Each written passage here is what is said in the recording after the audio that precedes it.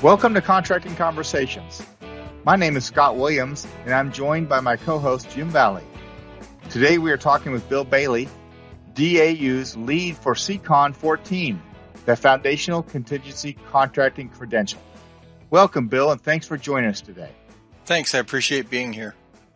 Well, Bill, to start us off, can you tell us in a general sense what the Foundational Contingency Contracting Credential is all about?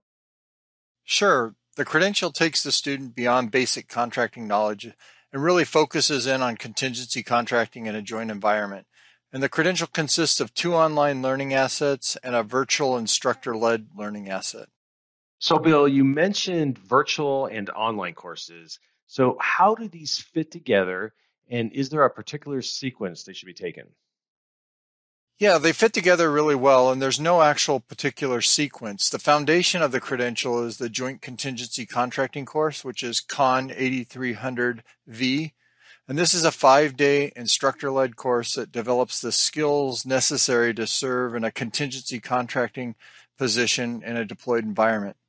It uses exercises and cases focusing on the unique aspects of contingency environments to develop the skills necessary to serve as a contingency contracting officer. The students work both individually and in teams to complete activities in the course. And additionally, there's a capstone study featuring an operational contingency scenario. The next class is an online course from Harvard Business School on crisis management. This is titled HBS 407 Crisis Management. That course focuses on making decisions in an environment of uncertainty, how you make and communicate decisions clearly while leading with compassion. The course only takes about 2 hours to complete. And then the last one is a learning asset, which is CLC 222, the Contracting Officers Representative course. And this course is really designed for non-contracting personnel who will be serving as contracting officer representatives, but it's included as part of the credential because often as a contracting person deploy, you have to train CORs in that environment. And so having a firsthand understanding of what is required of those CORs enables the contracting personnel to provide better training and better manage those CORs working for them. All right, thanks, Bill. I know how important cores are in a contingency environment. Yes, absolutely, Bill. Thanks for going through that. It sounds like it'd be a really valuable credential for folks that are going through this type of environment. Is there any assessment students need to complete to get credit for this credential? Yes, there is. There are assessments built into each of the separate learning assets, and then there's a comprehensive assessment that includes all 3 of the learning assets prior to the award of the credential. So, Bill, talk to me about the target audience. Who would be really good to take this credential? The credential really focuses on contracting personnel who are in deployable positions, who may find themselves in a deployable position in the future. And this includes both military and civilian personnel. Hey, Bill, I understand that each credential kind of has its own life cycle. And for this one, I think it's a 5-year point. Is that the point you have to kind of renew it? Do I have that right?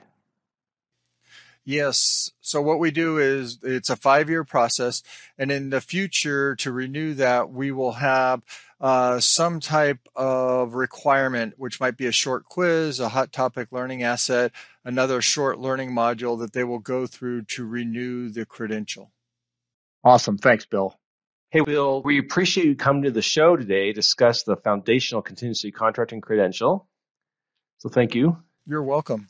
I tell you, this is a very important credential and the assets underneath it. I took the predecessor course, CON 234. That was the course that was previously to 8300.